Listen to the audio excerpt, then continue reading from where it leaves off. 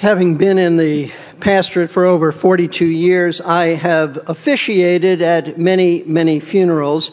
And so when someone in our church is asked for the first time to officiate at a funeral, they often turn to me and ask my advice on how to lead such a service. I want to know things like, well, what do I say? What do I not say? What do I do if the deceased is an unbeliever? What do I say and do if the deceased is a believer but family members are non-Christians? How do I handle this?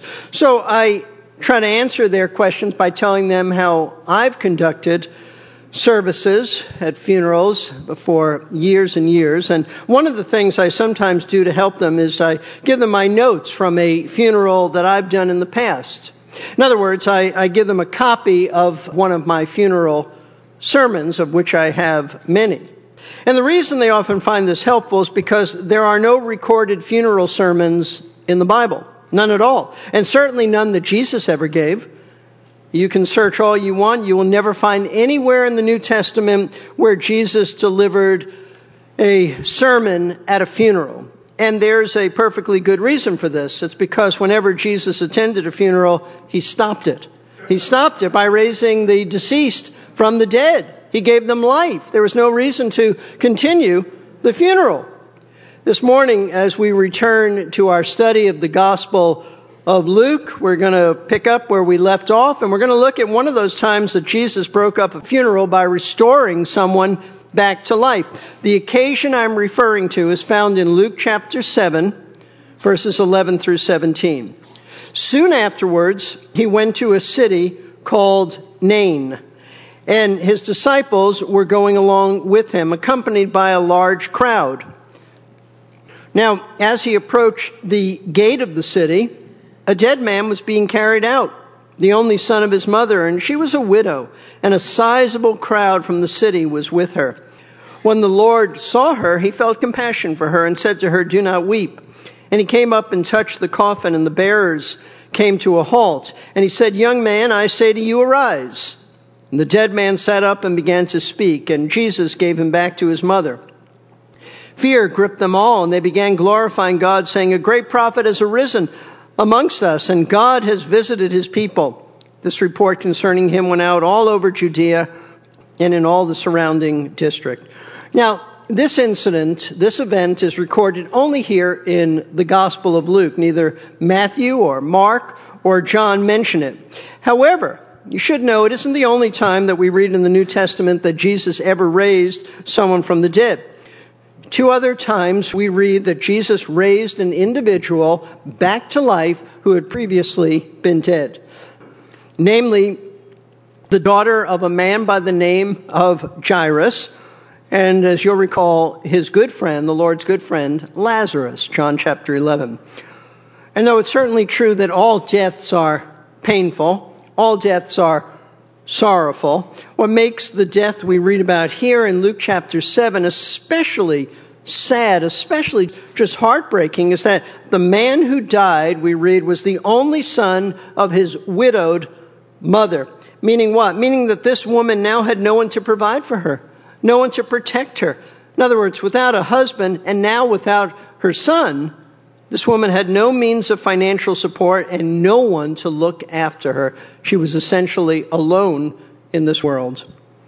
You see, in that day and culture, the government did not step in and provide resources for widows, and there were limited opportunities for a woman to earn a living.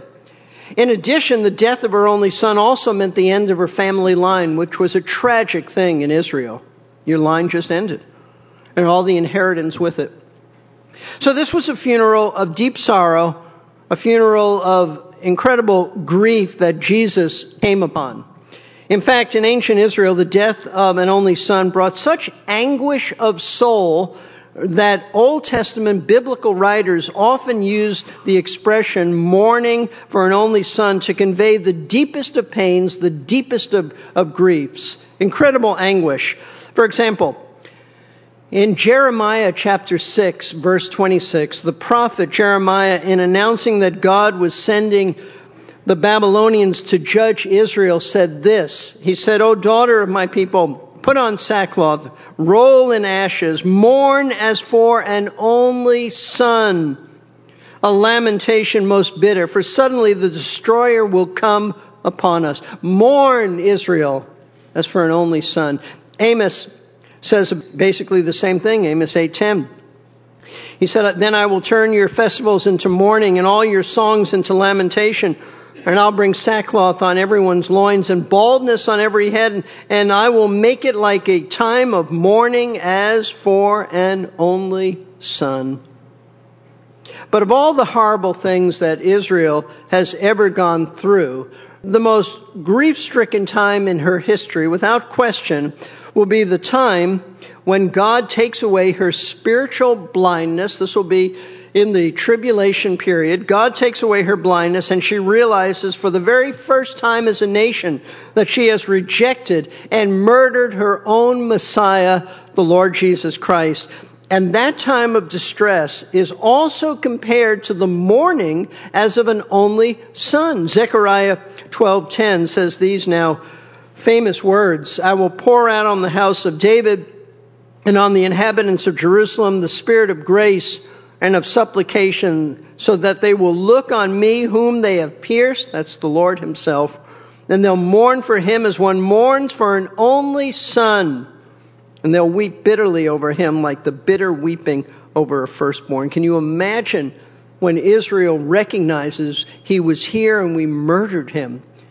They'll mourn like one mourns for an only son. And folks, this was the type of anguish mourning taking place at the funeral procession of a poor widow's only son that Luke tells us that Jesus came upon. But what the Lord did in response to this heartbreaking funeral, and the primary reason Luke even tells us about this event, reveals to us some wonderful truths about Jesus that declare his deity. That's what this passage is about, declaring his deity. Luke tells us in revealing these things to us that Christ is not only human, he's also divine. He is God, fully man, fully God. In fact, it seems rather clear that Luke's intended message here is to declare the deity of Jesus, because you'll notice if you look at the passage, you notice in verse 13 something that you probably don't realize you haven't seen before in Luke's gospel. You'll see in this verse that Luke calls Jesus Lord. He says, when the Lord saw her. Now, this may not seem particularly important to you because we often these days refer to Jesus as Lord. Nothing new about that. But it may surprise you to know that this is the very first time in Luke's gospel narrative that he personally, Luke, the writer, has referred to Jesus as the Lord. Now, Luke has recorded other people calling Jesus Lord prior to this, but this is the first time that Luke has called him Lord. Commenting on the significance of this, the late great theologian R.C. Sproul said this. He said this is the first time in Luke's gospel that he calls Jesus Kyrios. That means Lord. That's the Greek word for Lord, Kyrios. He says this title translates the Old Testament title Adonai, meaning my sovereign one, the one who rules over all things with all authority and all power. The title that was reserved for God is now given to the Son of God, who is God incarnate. Now, it's obvious from reading this story that Jesus, the Prince of Life, is Lord over death because by his divine power, he raised this widow's son back to life. Something that only God can do. Only God can give life. Only God can take life. But in looking at the big picture, the whole story as Luke presents it, we see several ways, not just one, but several ways, some more subtle than others, but nevertheless conclusive, that Christ's actions in relation to this widow and her dead son, they all declare his deity. With the first one being this: he sovereignly arranged this encounter. He sovereignly arranged this encounter. We break in verse 11. Soon afterwards, he went to a city called Nain, and his disciples were going along with him, accompanied by a large crowd. Now, as Luke sets the scene for this miracle that's about to take place, he tells us that soon afterwards, Jesus went to a city called Nain. The question is, soon after what? Now, the words soon afterwards are a reference to the previous miracle that Luke just told us Jesus did. Now, we've had several months of a little break between our studies in Luke, but if you'll recall, the last miracle that we read about from Luke's gospel was that Jesus healed a Roman centurion's servant. The servant was ill unto death, and Jesus healed him with just speaking a word. And so what we're being told here is that soon after this miracle, the miracle of healing the centurion's slave, perhaps just a few days later, that Jesus decided to travel to a town called Nain, accompanied by his disciples as well as a large crowd, no doubt made up of thrill seekers who were impressed by his miracles. Now, this is the only time in all the Bible that the town of Nain is mentioned. It's really not even a town. It's not a city. It's a village. It was a small, nondescript village. It was located about 20 miles southwest of Capernaum, which is where Jesus was traveling from, which would then make this trip about a day's journey. Now, on the surface, there doesn't seem to be anything terribly significant about what Luke is telling us. Soon after Jesus healed the centurion's slave, he left Capernaum along with his disciples and a large crowd, and he traveled 20 miles southwest to the small village of Nain. That's essentially what we see in this opening verse. However, when we consider the broader picture that the New Testament paints about Jesus and his movements throughout Israel, it's clear that our Lord never went anywhere on a whim. None of his journeys were rash or impulsive. He never traveled anywhere due to thoughtless spontaneity. Instead, every movement, every journey, every trip were all in line with the predetermined sovereign plan of God. In other words, wherever Jesus went and encountered people, those were divine appointments, divine encounters, sovereignly predetermined and arranged by him for the purpose of accomplishing the will of God. For example, in John chapter 4, we read about the time that Jesus had a conversation with the woman at the well, a Samaritan woman. And he did this for the purpose of revealing to her that he was the Jewish Messiah. Though she was a Samaritan, she still believed in the Messiah. He revealed to her that I who speak to you am he. And ultimately, her faith in him would lead to many in her Samaritan village coming to believe in Jesus as well. But what is significant about this encounter with this woman is that it was not a chance meeting. It wasn't by coincidence that they just ran into each other. He didn't run into her by accident. It was an encounter that Jesus had ordained to happen, and he brought it about by providence, not a miracle, but providence, meaning he sovereignly controlled all the mundane details to make this a reality. This is why we read in John chapter 4, verses 3 and 4, he left Judea and went again into Galilee, and he had to pass through Samaria. Now notice that. John says he had to pass through Samaria. But if you look on a map of Israel, you'll plainly see there were other routes that Jesus could have taken to get to Galilee. He didn't, in a geographical sense, have to pass through Samaria. Not at all. But he did have to go through Samaria in order to meet and then bring this woman to faith in him. In that sense, he had to do that. And he did it by sovereignly arranging this meeting, this divine appointment. Why? Because he is divine.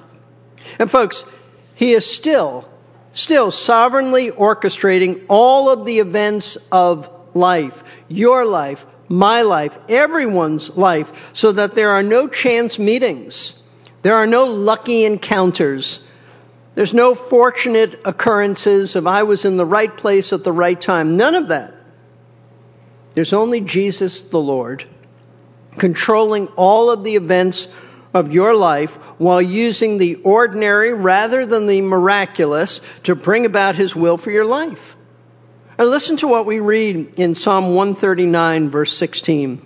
Your eyes have seen my unformed substance, and in your book were all written the days that were ordained for me, when as yet there was not one of them. Now think about what we're being told. Even before you were born, God saw you, knew all about you, and planned each and every day of your life. Not just how many days you would live, but all the events of all the days that he ordained for you to live. Sovereignly ordaining and then controlling everything down to the tiniest details of what would happen to you on any given day until the day that you die. And that's exactly what we see in this encounter with the funeral procession of this widow's only son in the town of Nain. Writing about how Jesus controls all circumstances, John MacArthur said this about the Lord traveling to Nain. He said, circumstances that perhaps had not yet happened when Jesus and his entourage began the day's journey from Capernaum to Nain would be in place to set up an amazing display of Jesus' divine power. When they set out, neither the apostles, the rest of Jesus' disciples, nor the thrill-seeking crowd knew why they were going to Nain or what they would see when they got there. In fact, the young man may not yet have died, since Jewish custom dictated that the funeral and burial take place soon after death. But Jesus knew and made this journey to an off-the-beaten-path village because it was God's plan that he encounter a funeral procession there. But listen, I want you to understand, not only was Jesus in obedience following God's plan, but being divine himself, he was also composing, coordinating, and controlling all of the details and timing that led to this encounter with this funeral procession. This is not by accident. As Luke continues unfolding the story, he tells us a second way that Jesus declared his deity in relation to the funeral. First, he declared it, as we said, by sovereignly orchestrating this encounter. It is a subtle truth, but it is a truth nonetheless that Jesus ordained it all.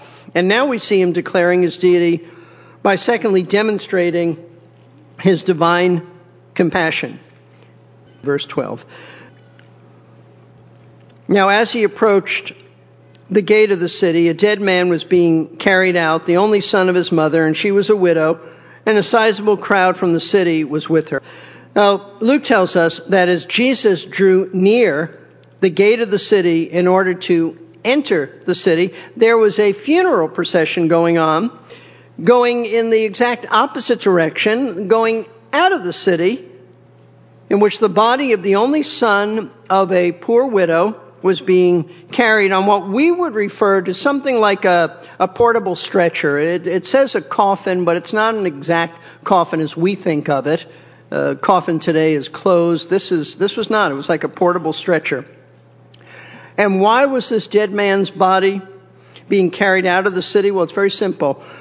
It was being carried out of the city because in ancient Israel, burials were always done outside of the city limits, never inside the city. And they did this in order to avoid ritualistic defilement. Now, Luke says that joining this widow in the funeral procession was a large crowd of people from the city of Nain. And the fact that Luke doesn't mention any other children that this woman had as being a part of this large crowd would seem to indicate that she had no other children. Otherwise, it would only make sense for Luke to say her children, they were there as well. Already then, without her husband, now she's lost her only child to death with no offspring to care for her. What a sad picture. There's nothing here but sorrow and misery. A tearful widow leading the funeral procession of her dead son, followed by a large crowd from the city, which would have included friends, neighbors, musicians, and wailing women who were professional mourners, since they were always a part of every Jewish funeral. Now, as you know, all funerals are mournful events, because even when a believer dies at a ripe old age, an advanced age, And we know they're with the Lord, and we're so glad for them. We still mourn. We still grieve because we miss them. There's no getting around that. But the death of a child takes mourning to another level of distress. It's an unparalleled agony, something every parent fears. Somebody said that the death of a child is like a period before a sentence ends. It is. It's unnatural. It's the most miserable thing one can face in this world. But that's exactly what this widow from Nain was facing. The tragic misery of losing her only son on top of having previously lost her husband and now being all alone in this world with no one to support her, no one to care for her, no one to protect her. And we know that death is horrible. As I said, it's full of misery. It's full of anguish. In the book of Job, death is referred to as the king of terrors. The Apostle Paul said it is the last enemy, but it is an enemy. It's important for us to remind ourselves where death and the misery that follows death, where it comes from, its source. It didn't come from God. It doesn't come from God. It came from sin. In his commentary on Luke, Bishop J.C. Ryle wrote this about the source of death and what to think about it. He said, "There's not an item in the whole story which is not full of misery. And all this misery was brought into the world by sin. God did not create sin at the beginning when he made all things very good. Sin is the cause of it all. Sin entered into the world when Adam fell, and so death spread to all men," Romans 5:12. He says, "Let us never forget this great truth. The world around us is full of sorrow. Sickness and pain and infirmity and poverty and labor and trouble abound on every side. From one end of the world to the other, the history of families is full of lamentation and weeping and mourning and woe. And from where does it all come? Sin is the fountain and root to which all must be traced. There would have been neither tears, nor tears, nor illness, nor deaths, nor funerals in the earth if there had been no sin. We must bear this sinful and sorrowful state of things patiently. We cannot alter it. We may thank God that there is a remedy in the gospel and that this present life is not all there is. But in the meantime, let us lay the blame at the right door. Let us lay the blame on sin. How much we ought to hate sin. Instead of loving it, cleaving to it, dallying with it, excusing it, or playing with it, we ought to hate it with a deadly hatred. Sin is the great murderer and thief and pestilence and nuisance of this world. Let us make no peace with it. Let us wage a ceaseless warfare against it. It is the abominable thing which God hates. Happy is he who is of one mind with God and can say, I abhor that which is evil. Romans 12:9. So I ask you, do you hate sin? You should. You should, because it's responsible for every evil in the world and every evil that you've encountered and will encounter. It's responsible for the death of your loved ones. Sin is responsible for destroying lives. It's responsible for ending marriages. It's responsible for killing friendships. Sin is responsible for stealing your joy. It's responsible for all of the lies, cheating, and corruption that permeate our world. Knowing this, sin, because of its destructive nature, knowing what you know, sin should be hated. Sin should be avoided. Rather than being loved and enjoyed, we should despise sin. It is a thief, a murderer, a liar. It destroys. Therefore, when you think of death and the misery that accompanies death, don't be angry at God. Be angry at sin, because sin caused this misery, not God. And so Luke has told us that Jesus, drawing near then to the town of Nain, he sees this very sad funeral procession moving through the city gate as he's about to enter the gate. And what does he do? He does what one would expect God to do, because he is God. He shows this woman divine compassion. We read in verse 13, when the Lord saw her, he felt compassion for her and said to her, do not weep. We read that Jesus, seeing this dear bereaved mother, he felt compassion for her. And this compassion that Luke tells us Jesus felt for this grieving mom It's more, folks, than just a light, momentary feeling of pity and sympathy. Oh, isn't that a shame? It's too bad. Nothing else. No, that's not at all the compassion that our Lord had. See, the Greek word that's translated compassion figuratively refers to what's inside of our bodies, our heart, our lungs, our liver. And it's referred to this way because of the effect that our emotions have upon the inner parts of our bodies. In other words, the thought here is that Jesus, upon seeing this grieving widow and mother, was so emotionally moved with compassion that he actually, note this, he felt it in his gut. He felt it inside. He felt it in his gut.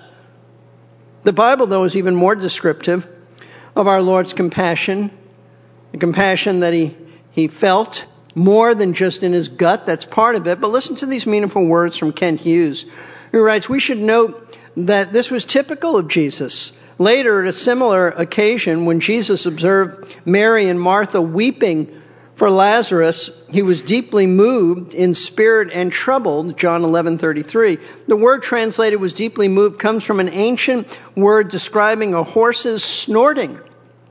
It indicates that the Lord let out an involuntary gasp. The breath just went out of him. Jesus felt for the two sisters so much that he had a physical reaction, and his convulsive feeling gave way to tears. When he saw the widow of Nain, Jesus was again inwardly convulsed with compassion, felt it with his gut, breathed out a heavy sigh. That's our Lord. Now you may wonder, how does the fact that Jesus felt compassion for a grieving mother declare his deity? Lots of people have compassion for those who are hurting. It doesn't mean that they're God, and that's true, absolutely true. But the compassion of Christ was unique and extraordinary because it was compassion that was not affected in any way by sin or selfishness, so that he was able to care about this woman with a heart that was pure and therefore unhindered in any way by any sinful focus on himself, which is something, quite frankly, we're incapable of doing. Even our best attempts at being compassionate and sympathetic towards someone else, they're always tainted by our sinful motives in one way or another. Never pure, never sinless. See, the compassion that Jesus felt for this grieving woman, it was pure. It was without sin, expressing the compassion that the Bible says God has for those who are suffering, those who are hurting. For example, Psalm 103, verse 8, "The Lord is compassionate and gracious, slow to anger and abounding in loving kindness." That is our God. Lamentations 3, 22 and 23, "The Lord's loving kindness indeed never cease." Let me read that again. "The Lord's loving kindnesses," plural, "indeed never cease. His compassions," plural, "never fail. They're new every morning. Great is your faithfulness." And the New Testament is very clear in presenting Jesus as a merciful high priest who, being human himself, sympathizes with our sufferings and weaknesses. Hebrews 4, 14 through 16. "Therefore, since we have a great high priest who has passed through the heavens, Jesus, the Son of God, let us hold fast our confession. For we do not have a high priest who cannot sympathize with our weaknesses." This means we have a high priest who does sympathize with our weaknesses, but one who has been tempted in all things as we are, yet without sin. Therefore, here's the writer's conclusion. In light of the fact that Jesus understands all of your weaknesses, all of your struggles, therefore let us draw near with confidence to the throne of grace so that we may receive mercy and find grace to help in time of need. Listen, because Jesus is God, he has all the divine attributes. All the attributes of God, because he is God. And that includes the attribute of pure, untainted compassion for hurting and suffering sinners. And that's why we see him constantly displaying his compassion throughout the New Testament in his dealings with people who were in pain.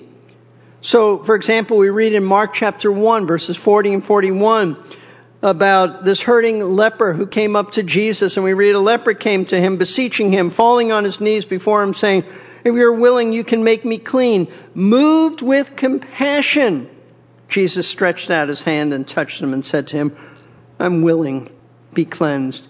And it was his compassion that moved him to heal other people who were diseased and they were suffering. Because Matthew 14:14 says, when he went ashore, he saw a large crowd and felt compassion for them and healed their sick. That's why the Lord did this.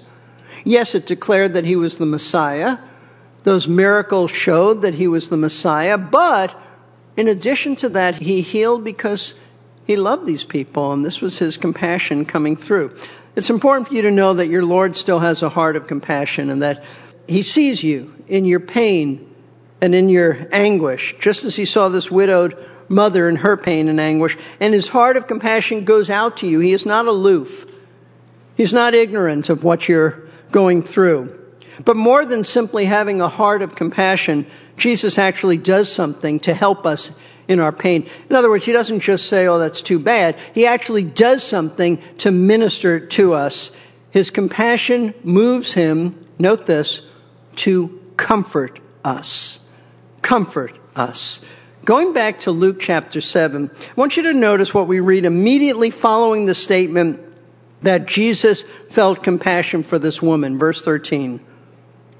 Notice what we read. When the Lord saw her, he felt compassion for her. Now watch this. And said to her, do not weep. Listen closely. By telling this woman not to weep, Jesus wasn't rebuking her. He wasn't rebuking her for crying, nor was he telling her to suppress her emotions and, just suck it up and be strong even though your heart is breaking.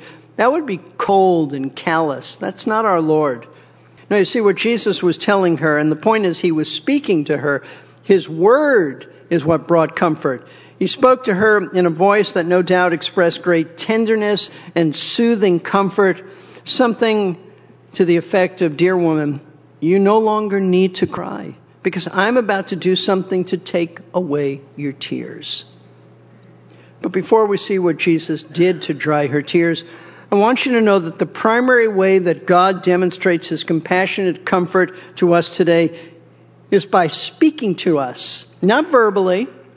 We don't have Jesus here in the flesh to speak to us, but he speaks to us from his inerrant, inspired word, the Bible. Just as Jesus spoke to this woman to bring comfort to her, so he still brings comfort to us by speaking words that comfort us from his word, the Bible, the scriptures. Listen to what scripture tells us about God's word comforting us. I love this. Psalm 94, verse 19. When my anxious thoughts multiply within me, your consolations delight my soul. It hits home. It's even clearer as it's translated in the ESV. When the cares of my heart are many, your consolations cheer my soul. Psalm 119:28, my soul weeps because of grief. Strengthen me according to your word. Psalm 119:50, this is my comfort in my affliction, that your word has revived me. Psalm 119, verse 143, trouble and anguish have come upon me, yet your commandments are my delight. In 2 Corinthians 1, the Apostle Paul, as I read earlier to you, refers to God as the God of all comfort, the Father of mercies.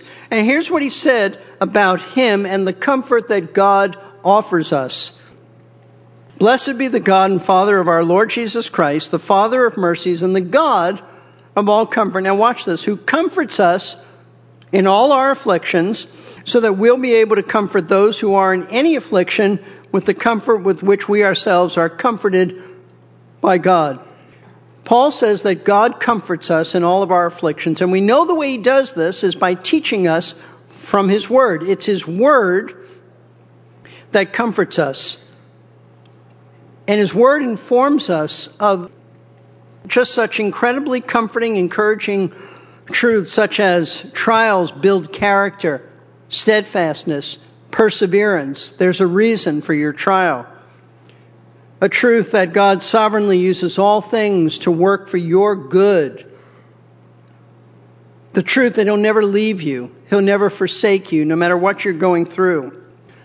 The truth that he invites you to cast all of your burdens upon him because he cares for you.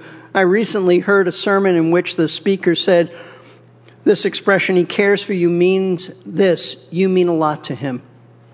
You mean a lot to him. What a precious truth. The truth that though death is painful, for a believer in Christ, you have heaven, eternity to look forward to be with Jesus, and the reunion in glory with your loved ones. First few days and weeks after my recent heart surgery, they were very, very difficult for me. Not only was I in pain and feeling very weak as I have ever felt, but I also struggled with melancholy that would tend to hit me at nighttime. Now, a friend of mine, a pastor friend of mine who had recently had the same surgery, he warned me that this could happen because he told me whenever there is surgery on the heart, it seems to affect the brain by bringing on melancholy and depression, and he was right. So the way that I combated this downheartedness, this melancholy that would tend to settle over me just at nighttime, was by taking comfort in the truths of God's Word. Each night, Michelle would read to me from a book by Johnny Erickson Tada, dealing with pain and suffering and what God has to say about the pain and suffering.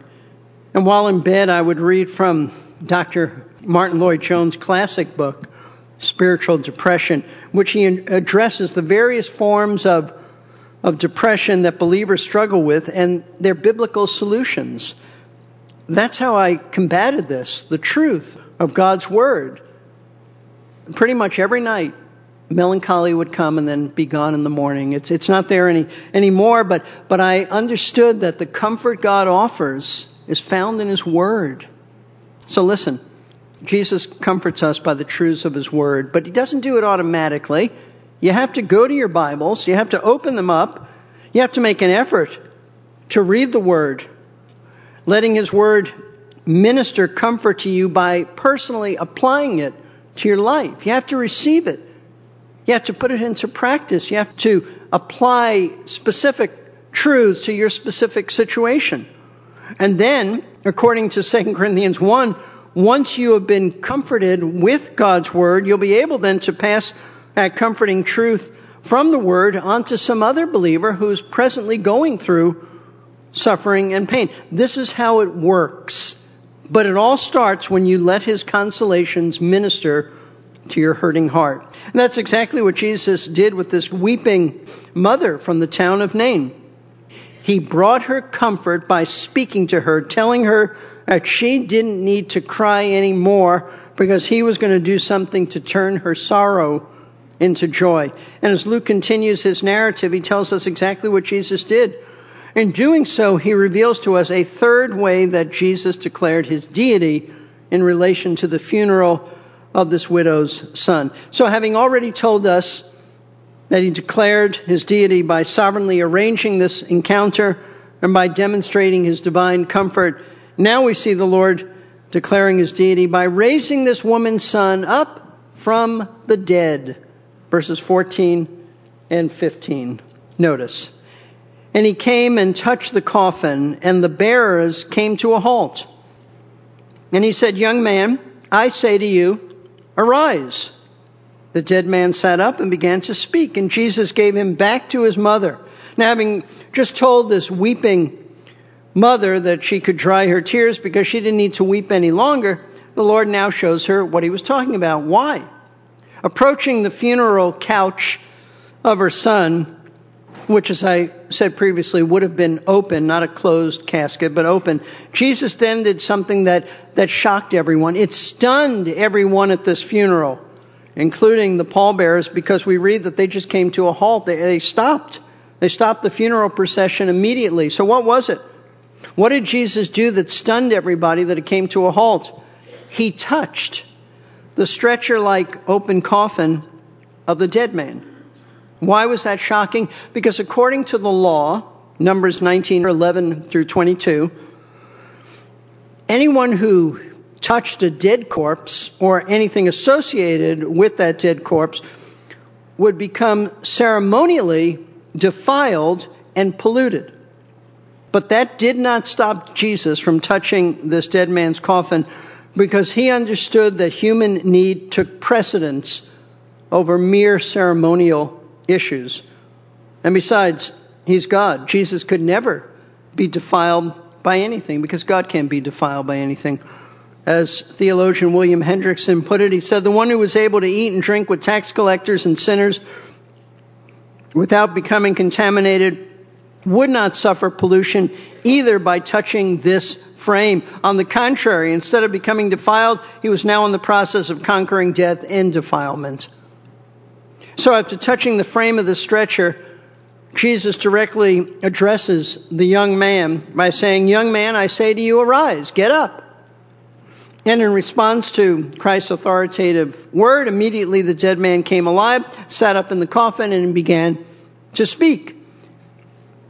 It was as if the young man had just been asleep, and Jesus said, wake up. But he wasn't asleep. He was dead, fully dead. And Jesus just gave him life again. And the fact that he was now talking was proof to all that he was alive. Now, what he said, we all would like to know. I'd like to know. What do you say when you were dead and, came back? Mom, you look good? I don't know what he would have said. Where am I? What? But regardless of what he said, after hearing this young man speak, we read that Jesus very tenderly gave him back to his mother. Now, folks, think about what we've just read here. Jesus told a man who had recently died to rise from the dead and live again. And that's exactly what happened.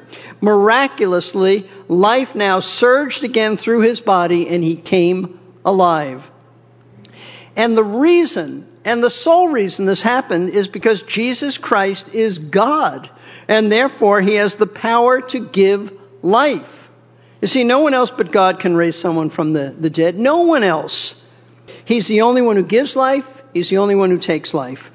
Even in the Old Testament, where we read, for example, in 1 Kings 17 about the prophet Elijah raising the widow of Zarephath's son back to life. And then we read in 2 Kings chapter 4 about how the prophet Elisha, his successor, did the same thing in raising a woman's son back to life.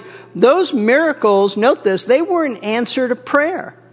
The prophets didn't do this. God did this in answer to the prophets praying to them. But with the widow of Nain's son, Jesus didn't pray. He didn't need to pray to God to raise the boy back to life. He just did the miracle himself because he is God. And notice, he did it just by speaking a word. He who brought the universe into existence by saying, let there be, and it was.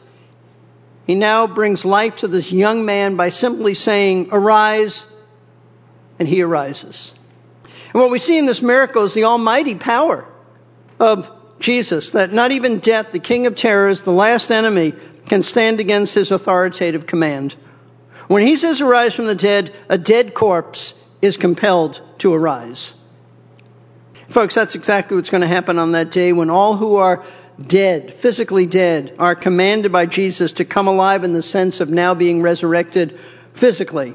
Jesus said these words in John 5:28 and 29. For an hour is coming in which all who are in the tombs will hear his voice and will come forth, and those who did the good deeds to a resurrection of life, those who committed the evil deeds to a resurrection of judgment. As one Bible teacher put it, he said, when the trumpet sounds and Christ commands, there can be no refusal or escape. All must appear before his judgment bar in their bodies. All should be judged according to their works. Now, let me just clarify. When Jesus speaks of those who did the good deeds to a resurrection of life, he isn't saying that anyone can be saved by their good deeds, by their works. No, he simply means that those who have been saved will evidence that they've been saved, will evidence true salvation by the good deeds that reflect a transformed life. Now listen, our Lord's divine power is not limited to raising people physically from the dead. His miraculous power also gives life, spiritual life, eternal life, to those who were once dead in their sins and trespasses, namely all of us. Ephesians chapter 2. And you were dead in your trespasses and sins. Did you get that? Before conversion, we weren't just a little sick. We weren't dying. We were dead, unresponsive, couldn't care less about God, estranged from Him, dead spiritually, no life in us spiritually. You were dead in your trespasses and sins, in which you formerly walked according to the course of this world, according to the prince of the power of the air, of the spirit that's now working in the sons of disobedience, among whom we too all formerly lived in the lusts of our flesh, indulging the desires of the flesh and of the mind, and were by nature children of wrath, even as the rest. If the Bible stopped here, we would have no hope.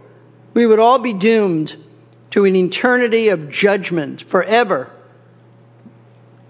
But it doesn't stop here. Verse 4, but God, being rich in mercy, because of His great love with which He loved us, even when we were dead in our transgressions, made us alive together with Christ. By grace you have been saved.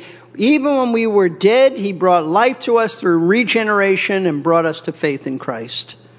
This is the power of our Lord, to raise people from death, both physically and spiritually. That ought to be very encouraging to all of us, because it means that Jesus has the power not only to give you spiritual life, and it is solely, totally of God, not of us, but also He has the power to give your loved ones life, spiritual life as well. Again, we read this from J.C. Ryle, who said, let us see in this mighty miracle a lively emblem of Christ's power to give life to those dead in sins. In Him is life. He gives life to whom He will, John 5:21. He can raise to a new life souls that are now dead in worldliness and sin. He can say to hearts that are now corrupt and lifeless, arise to repentance and live in the service of God. Let's never despair of any soul. Let's pray for our children and never lose heart. Our young men and our young women may be long traveling on the way to ruin, but let us pray on. Who can tell but He who met the funeral at the gates of Nain may yet meet our unconverted children and say with almighty power, young man, arise. With Christ, nothing is impossible. Amen. Now, as I said earlier, Jesus never gave a sermon at a funeral because, as I said, every funeral he ever attended, He stopped because He raised the deceased back to life. But what was the reaction of people who actually saw this? I mean, we're reading this 2,000 years later, but what was the reaction of the people who were there? What was the reaction of those who actually witnessed this miraculous raising of this young man from Nain? Well, we read this in verse 16. Fear gripped them all, and they began glorifying God, saying, a great prophet has arisen among us, and God has visited His people. Now, their first reaction was fear. Fear in what sense? In the sense of awe, in the sense of astonishment, because they recognized that God did this amazing miracle. God did it. And that's why we read that they began glorifying God, saying a great prophet has arisen among us, and God has visited His people. In other words, they realized that they had experienced a visitation from God because only God could raise someone from the dead. They got that right. They were right about that. But though they recognized that God had done this miracle, they failed to see that the one who was in their presence, standing right in their midst, Jesus, was God Himself. Notice how they referred to Him. They referred to Him as a great prophet, meaning that He's just like the prophets of old. I take it they're referring to Elijah and Elisha, who also were involved in raising sons back to life. But they were wrong. They were wrong because all they viewed Jesus as was another great prophet whom God had sent to His people. Nothing more. Nothing more. It never dawned on them that the one who was in their presence, who they could have touched, spoken to, was God, the living God in human flesh. Never dawns on them. The one raising this young man to life by His own power, not as a result of praying, as Elijah and Elisha had done. And so thinking that Jesus was this great new prophet whom God had sent to help His people, they began telling others all over Israel, as Luke tells us in the final verse, verse 17. This report concerning Him went all out over Judea and all the surrounding districts. In other words, wherever they went in Israel, they told people about this great new prophet.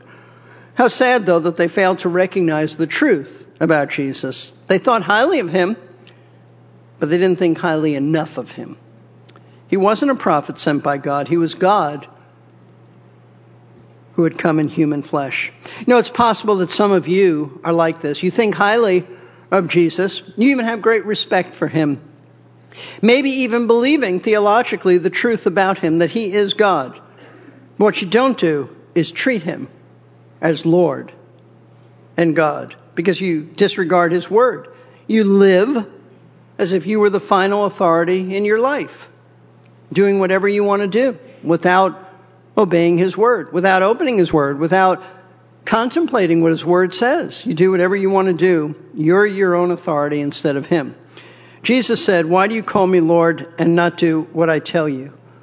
What a simple and yet profound question. Why do you call me Lord and yet you don't treat me as Lord? If I'm your Lord, there's no question you do what I say. But that's not what you do. You call me Lord and then you do whatever you want to do. See, the only way to properly respond to Christ being Lord is to submit to him in his rule, his rightful rule over you. And that starts by trusting him for your salvation, not going your own way, but repenting of your sin, trusting his death on the cross for you, so that when you face death, you'll have the assurance that you'll be with him forever, because he alone has the power over death. See, Jesus came to earth to live a righteous life, and he did. A perfectly righteous life. And then he offered that righteous life up to God on the cross as a substitutionary sacrifice for sinners, so that the moment you repent of your sin and trust him as your Lord and Savior, he takes his righteousness and he imputes it to your account. That's how he delivers you from the power of death. Having paid for your sin and forgiven you of your sin, he then imputes his righteousness to you. So if you'd like to speak to one of our pastors about faith in Christ, then I would encourage you, just come up and see me at the close of the service and we'll arrange for that. Let's pray. Our Father, we thank you for this magnificent passage of Scripture. Lord, thank you for being who you are, for displaying your deity back then and now to us through your sovereign arrangement of this encounter. No accidents, no chance meetings, nothing coincidental. You sovereignly predetermine all the events of our lives. And Lord, we thank you for demonstrating your divine compassion for this woman, and that you are the same yesterday, today, and forever, and you continue to show us your compassion. I pray that we as a people would take our responsibility seriously and open your word to see what your word has to tell us, because that's how you comfort us in compassion. And Lord, thank you that you have the power over death. No believer ever needs to fear death, because you said it's finished. In dying on the cross, you paid for the sins of all those who would believe in you. And I pray, Lord, I pray for your people to have hope and great assurance in you. And Lord, I pray, though, for those who don't know you, who may think they know you, but they don't, never repented, never really yielded their lives to you, never truly turned from their sin and trusted Christ. I pray that they would be convicted of their sin and that today would be the day of their salvation. So, Lord, use your word to accomplish all that needs to be accomplished, all that you've planned to accomplish today. This we pray in Jesus' name. Amen.